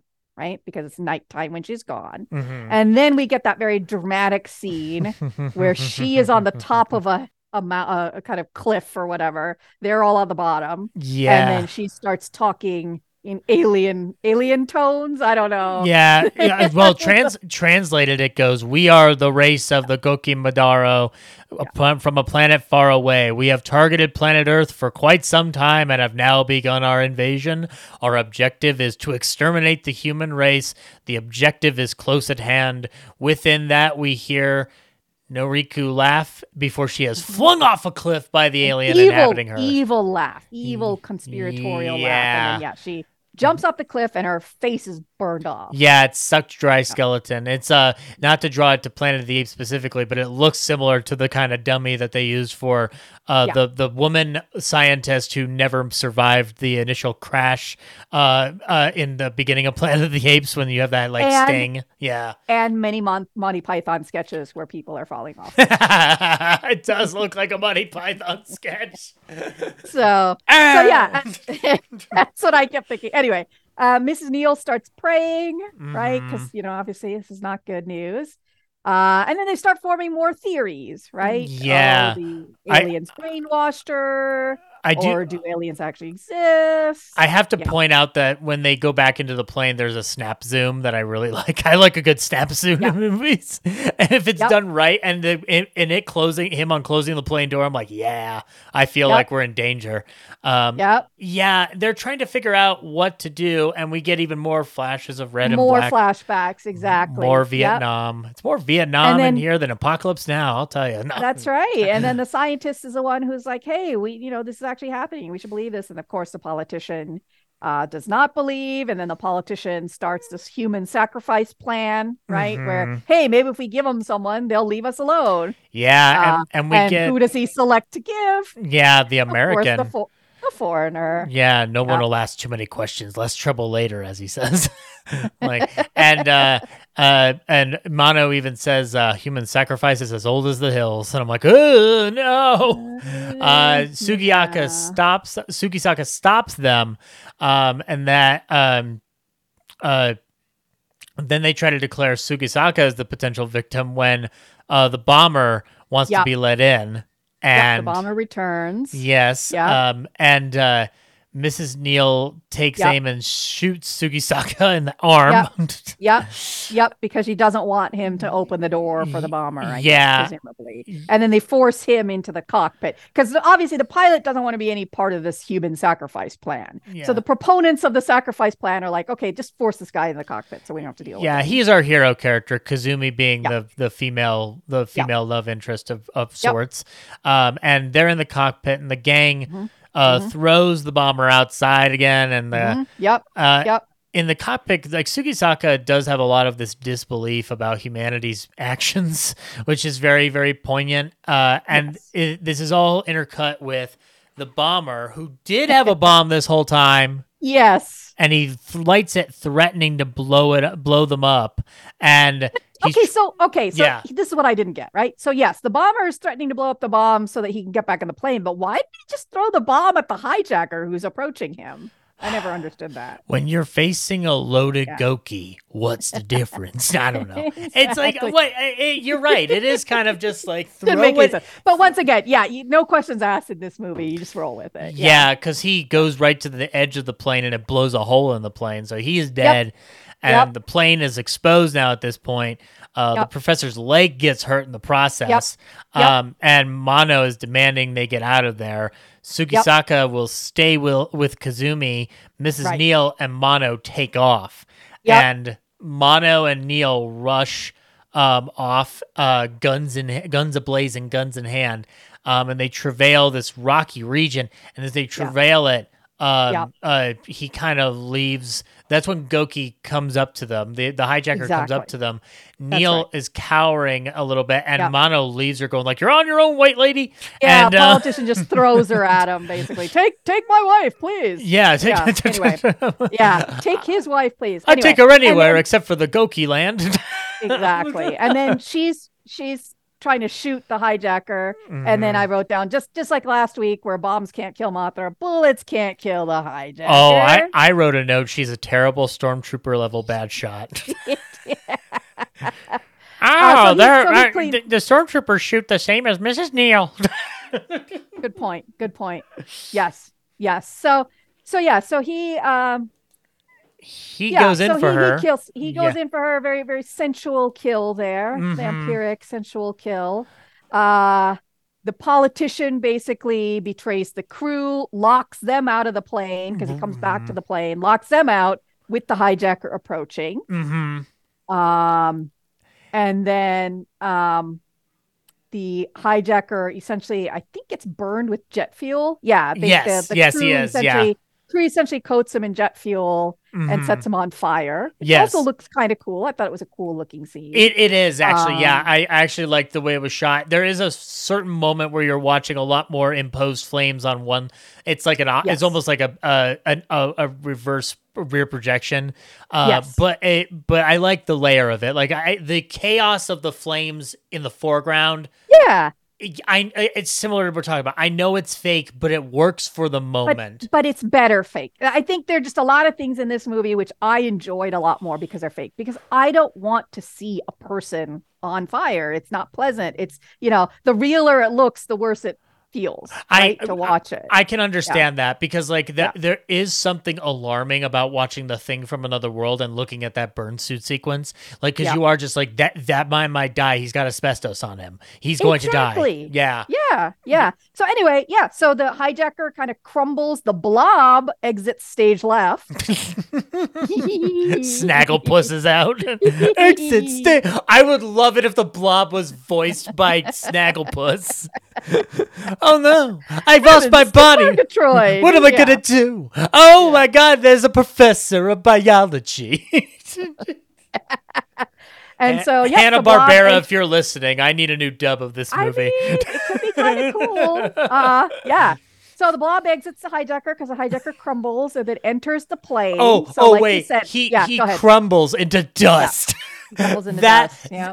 How long do you think it took to make that effect? I know. Is that a one-take thing, or did they have a backup one? This is why I wish it must have been one take. It must have been one take. If I had production notes, like if I could have my wish of anything, it would be, okay, similar to how we have info about Super Raya's work, I want a layered, detailed outline of some of these visual effects with materials and all, because that dust sequence is like unnerving and I love it to death. It was great. Yeah. I just loved everything about that whole scene. Yeah. Yep. And then the crew, so the blob enters the plane. Yes, gets in the professor. Yeah. Gets in the professor, who then kills the politician because, of course, once again, the politician's an asshole, so he has to die. Right, correct. And that's the crew flees. Scientist chases them as an assassin now, as an alien vampire now. Yep. Kind of distracted in the avalanche. The crew gets away. The scientist, who all along, scientist is kind of like Richard Dreyfuss in Close Encounters, right? Like he so wants to be with these aliens. He's wanted to see these aliens all this time. So he's called to the UFO. The blob exits him. And then the scientist also collapses and turns to dust. Yes. And we have Sugisaka and Kazumi fleeing at this point, and we're near the end here, and there's a big twist in the end. Which is, I have to admit, I kind of laughed when this happened, right? Because they're like wandering around what looks like a totally deserted island. And then all of a sudden there's a cut and there's like a highway with a bunch of cars. Imagine the ending of The Village, except you don't give a shit about how mishandled it is. Because so they magically arrive. Yeah. Yep. So all along there were cars, there's a toll booth, but Sidetrack for a second. Yeah, When they get there to the highway, it would have been amazing if you had a Planet of the Apes-esque moment where he gets out on his knees and instead of a Statue of Liberty, it's just a regular highway. It kind of felt that way, right? You pan out. It is kind of like that, except he doesn't Heston it up. In a sense, it's better. And they go to the highway and people are in their cars, but they're dead. Everybody is And dead. we get a Psycho homage because they go to one of the toll booths. They touch the body of the person in the attendant booth, and we get a Norma Bates shot. And it's exactly like that. The disfigured face. It was really good. Which is so interesting to see Psycho being visually to a T homaged 8 years later in another country. Yeah. Because I don't doubt for a minute that Psycho must have hit Japan at some point. It's very similar. Yeah, very similar. And then they go to I think what's a hotel. I took that to be like a hotel lobby. Yeah, I couldn't tell what I thought it may be a business building, but I could see hotel. And that's more dead people. Yep, more dead people. Some of them frozen in place, which I was like, what's this all about? They don't all seem to have died in the same way, which was also unusual. Like they look different. Like the trauma they seem to have suffered seems to be different. But the Goke Midoro are good at the ways of torture. There's many ways to kill humans. That's what it feels like. So and then we get another A-bomb. We get an A-bomb flashback with that red background again. Yeah. And the same alien voiceover. Basically the whole spiel that we got from Noriko is back. And they're like as they run off into some kind of abandoned area, and Tsukisaka does his version of Heston, which is, why did this have to happen? Why? But it's too late now, Dr. Zayas. Wait, never mind. Cut.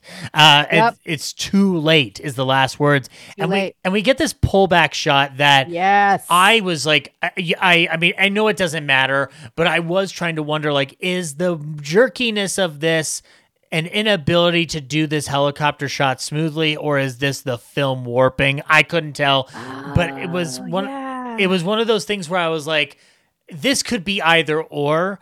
But given the fact that this print has had issues, I think it might be even a combo of the two. Because the jerkiness kind of worked for me, right? Yeah, because the feeling I'm getting is that these are potentially the last two people on Earth and everything is falling apart. And I think that it gives you that kind of queasy feeling from getting that jerkiness. I agree. It does. I liked it. Yeah, it's not a bad shot. It was just my brain kicked in from working in film going like, how, why? Because helicopter shots weren't that foreign a concept, like Mad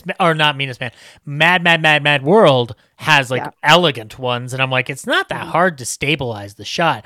But we get up to Earth from the point of view of flying saucers, and the invasion has more than begun. News. It's such a gut punch of an ending. It's like I loved it. I thought it was a fantastic ending. I mean, it reminded, you mentioned like Night of the Living Dead, like kind of a similar feeling, right? Where it's just such a hopeless situation. So I have a question about that, because in the same year you have Planet of the Apes and Night of the Living Dead. Mm-hmm. Does this give you the same gut punch that Night of the Living Dead feels, or does it feel more cynical? It's worse. I think this is worse, because Night of the Living Dead is terrible, but it feels localized, right? It's kind of like, for me, the sadness at the end of Night of the Living Dead is that this black man has managed to survive all of these zombies, and then he's killed by white people. Right. Like, that's what's just so terrible about that ending. Mm-hmm. Here it's like there's no hope. Like, basically it seems like the aliens maybe miscalculated a little bit, forgot about two people who just happen to be wandering around, and they're just coming to colonize now, and it's all over. That's it for Earth. There's no hope at the end of this one. I feel it's the difference between this like I think I might have misused the word cynical. I feel like this ending is the difference between nihilism and cynicism, because this film has a nihilistic ending. Yes. This is what Yes. people think the end of No Country for Old Men is. Right. And because they're wrong. It's not nihilistic.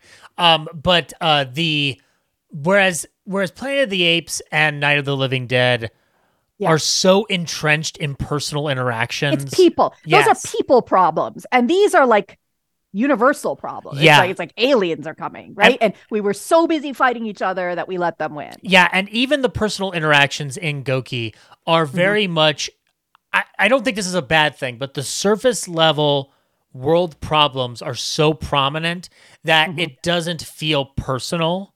Like that's the only thing about this screenplay that I would criticize is that these characters feel like cardboard cutouts, but they're archetypes. They're archetypes, and we see them in every disaster movie. But they're so much fun. Like, I like them. The interactions are great. Exactly. It's like the Towering or like not Towering Inferno, like films like Earthquake or like a Roland Emmerich movie. These films have paper thin characters, and you don't care about them. Like I actually cared about the pilot and the flight attendant, right? Like I wanted them to be okay. Yeah, and I think part of it's because everybody else is such a piece of shit that you have to latch onto somebody, and this is what you have.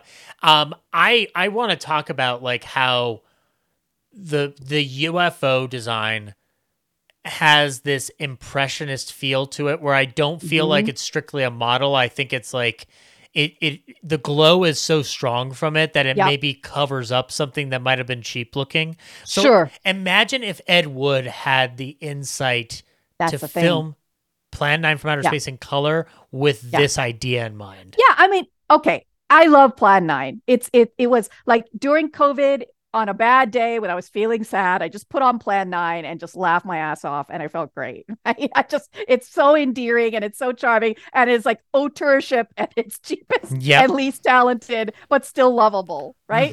And thank the world for Ed Wood. I'm so glad that movie was made, right? This is like if actually a proper filmmaker had similar sized budgets, but kind of more talent, more experience, better ways to do these things. Right. Absolutely. It's the difference. It actually, this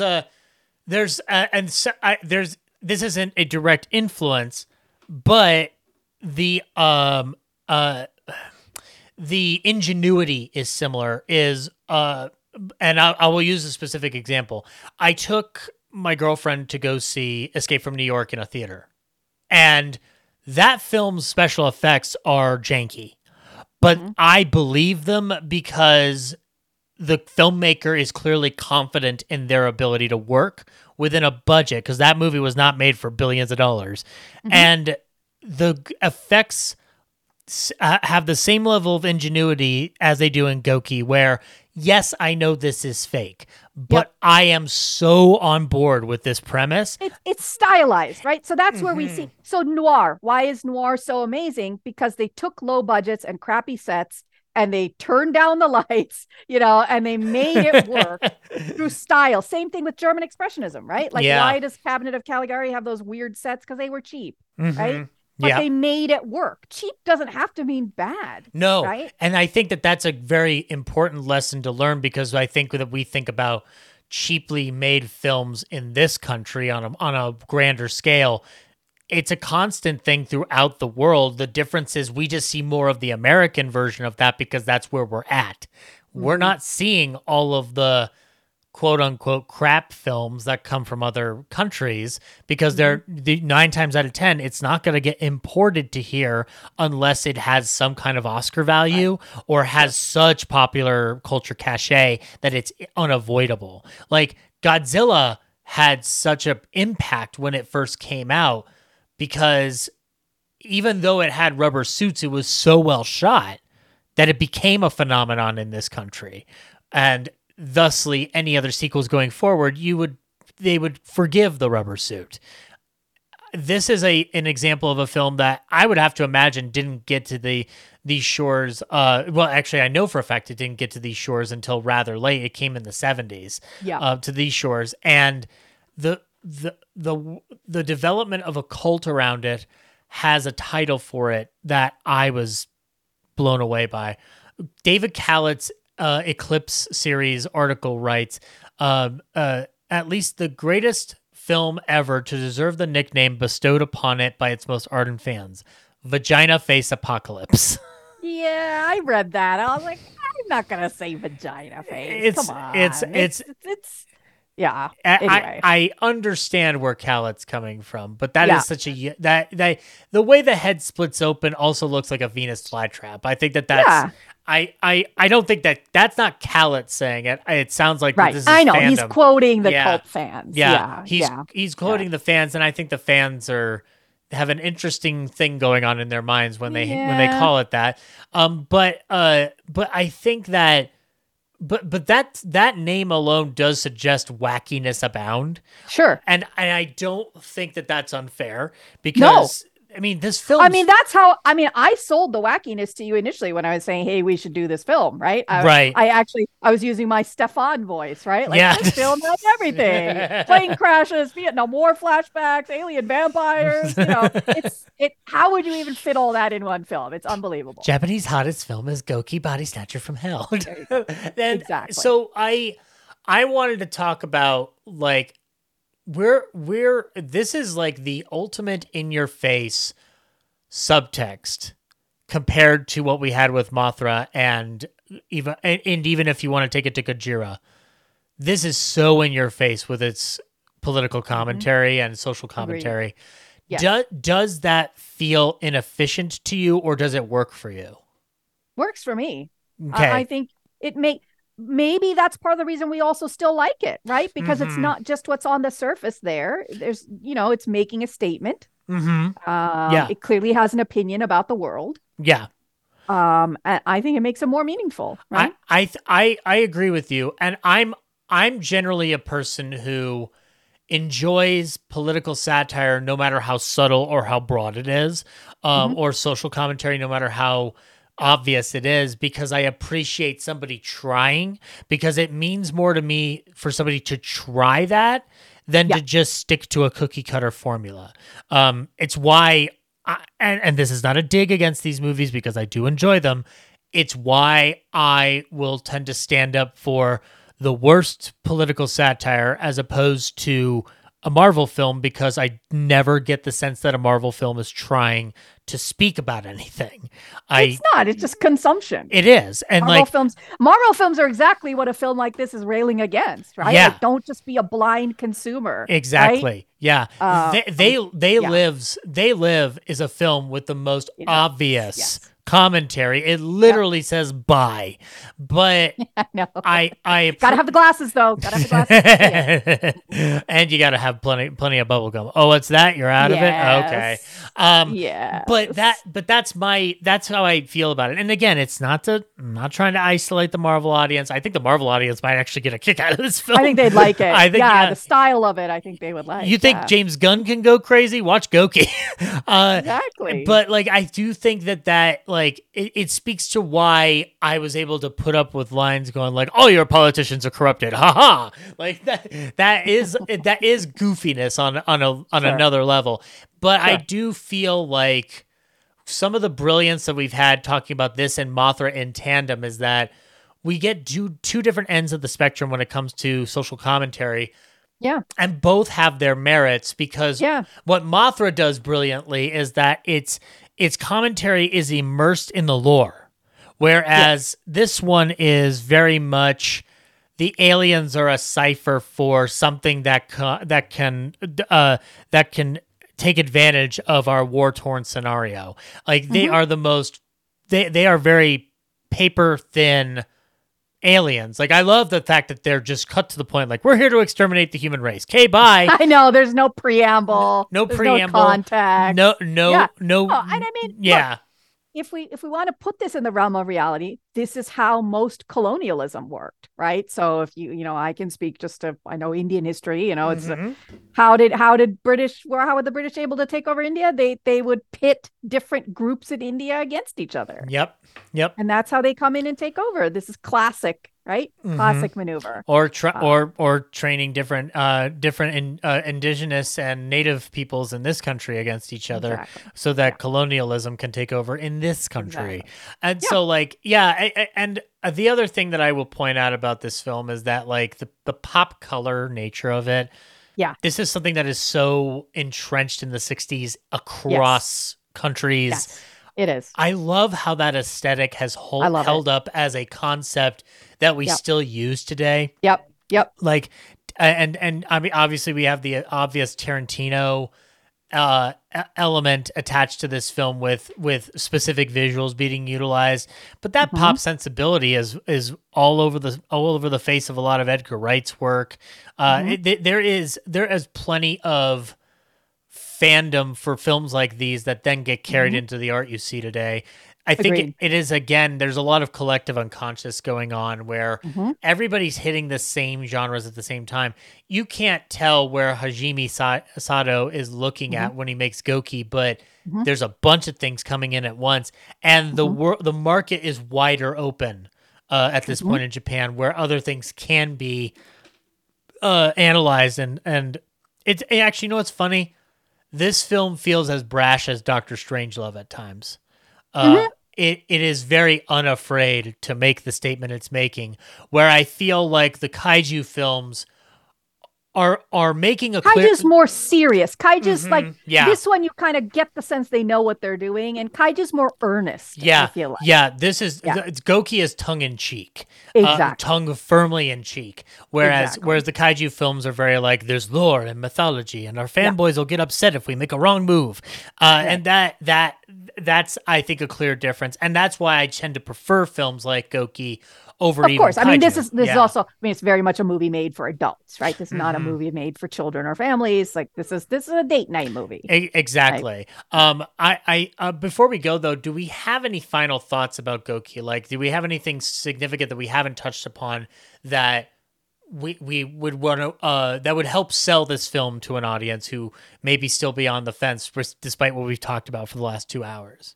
I think it's campy fun, Hmm. and you don't have to appreciate it on any kind of art film level to have fun with it, right? So you could walk into this just as if you were going to go watch the Steve McQueen Blob film or something like that, right? It's Hmm. just campy sci-fi fun.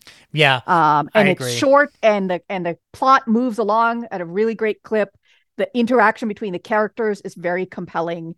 The visual effects, though looking fake, are super interesting to watch. And yeah, I think it's really well done. I agree with all those points. I think that this is I think that even as each of these films, really, we've talked about, with the exception of maybe A Page of Madness, each of the films that we've discussed after that point have been ones that do not require a grand sense of the world bearing Mm-hmm. over you to enjoy them. Like, Mm-hmm. Mothra has austerity to it in its commentary, but it is also just a fun kaiju movie, with tiny twins and kid The peanuts. sidekicks. Yeah, the peanuts. You've got sidekicks all around. You've got a giant egg, and Goki has some of the most wonderful looking special effects. That the effects work, like the head splitting in two, doesn't get as insane as this until 1982 with John Carpenter's The Thing. If Mm-hmm. you want an early version of that, this is your shot here. This Yeah, is your shot. And exactly. I think if you are looking for an unwind late night movie to watch with friends where you can giggle at it while enjoying it in the process, this is the Yep. movie for you. I think this is the Yep. movie for you. Um, Yeah. and It kind of, in a way, almost brings like highbrow and lowbrow together in a way, Agreed. right? Yeah, Yeah. absolutely agreed. Yeah. It is a wonderful merging of the two. You can Yeah. be an intelligentsia or you can be a common film goer. Doesn't Yeah. matter. You can enjoy this film regardless. Hmm. On that note, Rashmi, what do we have coming up next? What are we gonna do? Where are we going from here?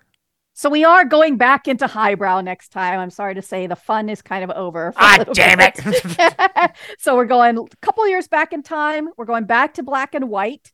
Very much a new wave movie called The Face of Another. Hmm. Um, Face of Another. This is high art Criterion. This is the usual kind of type of fare that we might see, but it's basically the main star is one of our good friends, Tatsuya Nakadai. So he's Hmm. the main actor in this. The film is made by a director called Teshigahara. And this is a film. Basically, the premise is there's a businessman who's in an accident and his face is really disfigured. And he's going to have to take his face off. Sorry, never mind. No, well, we're going to get to that because there are some connections to Face Off. We will talk about that. Oh, I was joking. You're serious? I know.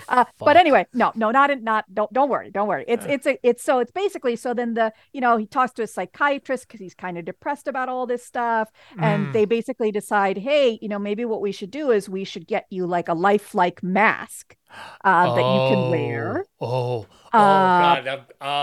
Oh God. But then, sorry, I love the show Boardwalk Empire, and the Jack Houston character wears a mask to cover his war wounds. Similar. But that creeps me out still. His whole face, not just half the face, right? So yes, a little bit like that. In fact, it does seem that's a good analogy in terms of what the mask is like, because it's clear it's a mask, but so he wears this mask, and then as a result of looking different because of this mask, he begins to change. And so it's kind of that age-old debate about kind of like, who are you and how is that impacted by how you look, and his behavior changes and he starts treating people differently, and so it's kind of an exploration of that. So okay, wonderful. So all right. So until we'll continue our Kowai discussion with The Face of Another.